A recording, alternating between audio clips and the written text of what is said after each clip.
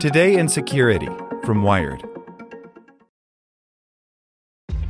This episode is brought to you by ShipStation. You know, some things take a lot of work, like sending little robots to far-off distant planets. And just as that's challenging, so too is running a successful e-commerce business, especially when there's so much to do. So I want to introduce you all to ShipStation.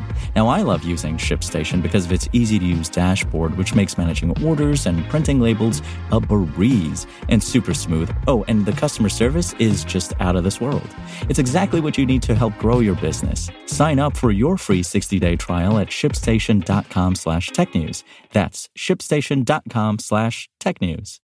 What does motion sound like? With Kizikans free shoes, it sounds a little something like this. Experience the magic of motion.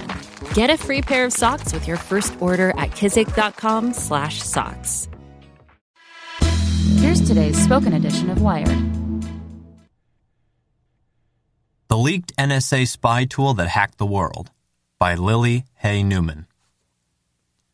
An elite Russian hacking team, a historic ransomware attack, an espionage group in the Middle East, and countless small-time crypto hackers all have one thing in common. Though their methods and objectives vary, they all lean on leaked NSA hacking tool EternalBlue to infiltrate target computers and spread malware across networks. The Conficker Windows worm infected millions of computers in 2008, and the Welcha remote code execution worm wreaked havoc in 2003. EternalBlue is certainly continuing that tradition, and by all indications is not going anywhere. If anything, security analysts only see use of the exploit diversifying as attackers develop new, clever applications or simply discover how easy it is to deploy.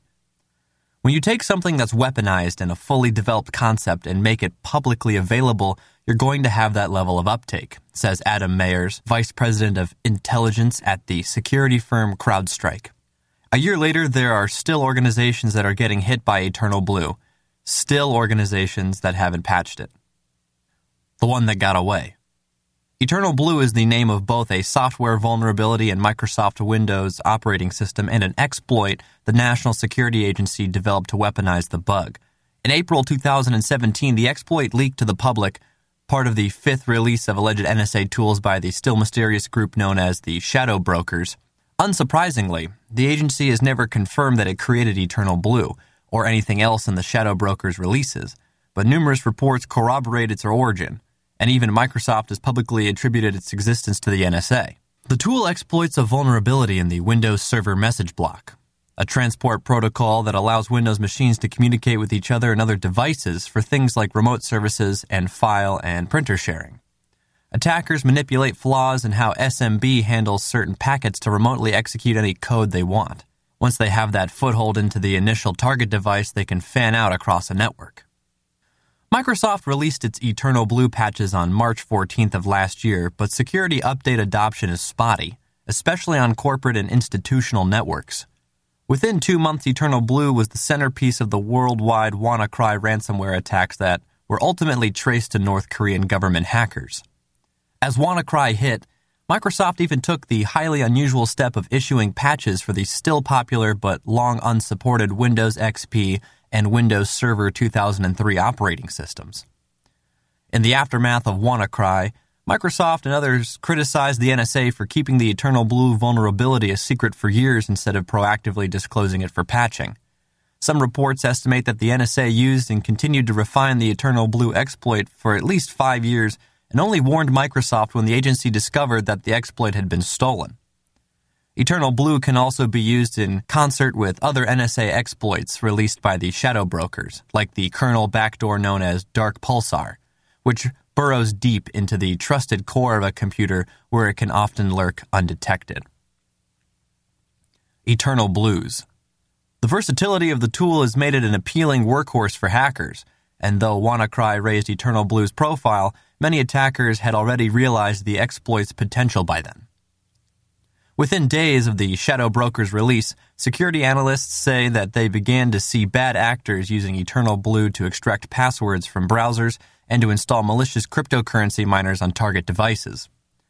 WannaCry was a big splash and made all the news because it was ransomware, But before the attackers had actually used the same EternalBlue exploit to infect machines and run miners on them, says Jerome Segura, lead malware intelligence analyst at the security firm Malwarebytes. There are definitely a lot of machines that are exposed in some capacity. Even a year after Microsoft issued a patch, attackers can still rely on the EternalBlue exploit to target victims, because so many machines remain defenseless to this day. EternalBlue will be a go-to tool for attackers for years to come, says Jake Williams, founder of the security firm Rendition InfoSec, who formerly worked at the NSA.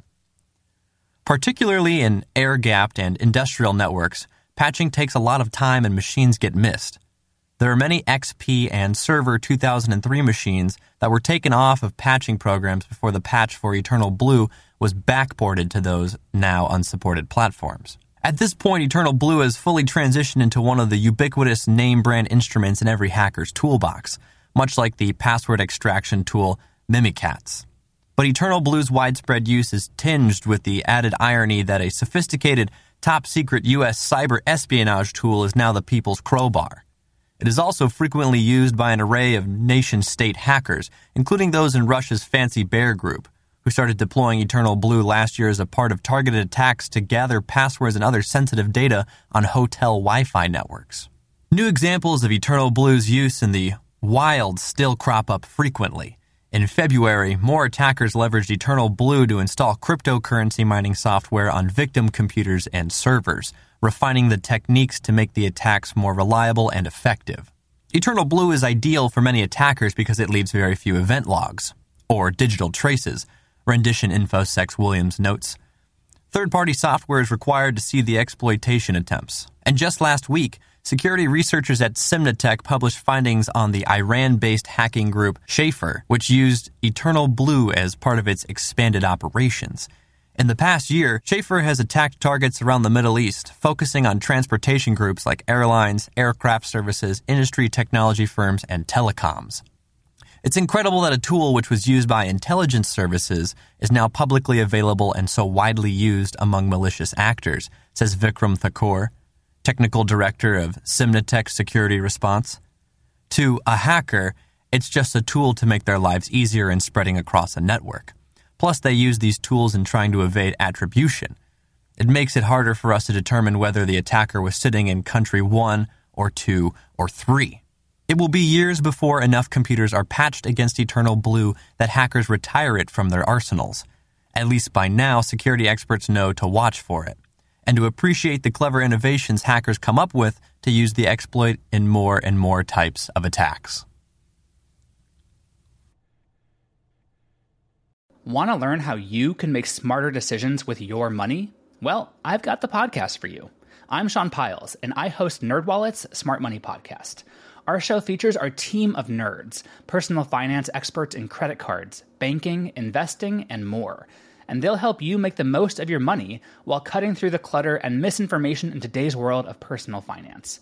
You'll get clarity on strategies to help you build your wealth, invest wisely, shop for financial products, and plan for major life events. Listen to NerdWallet's Smart Money Podcast wherever you get your podcasts.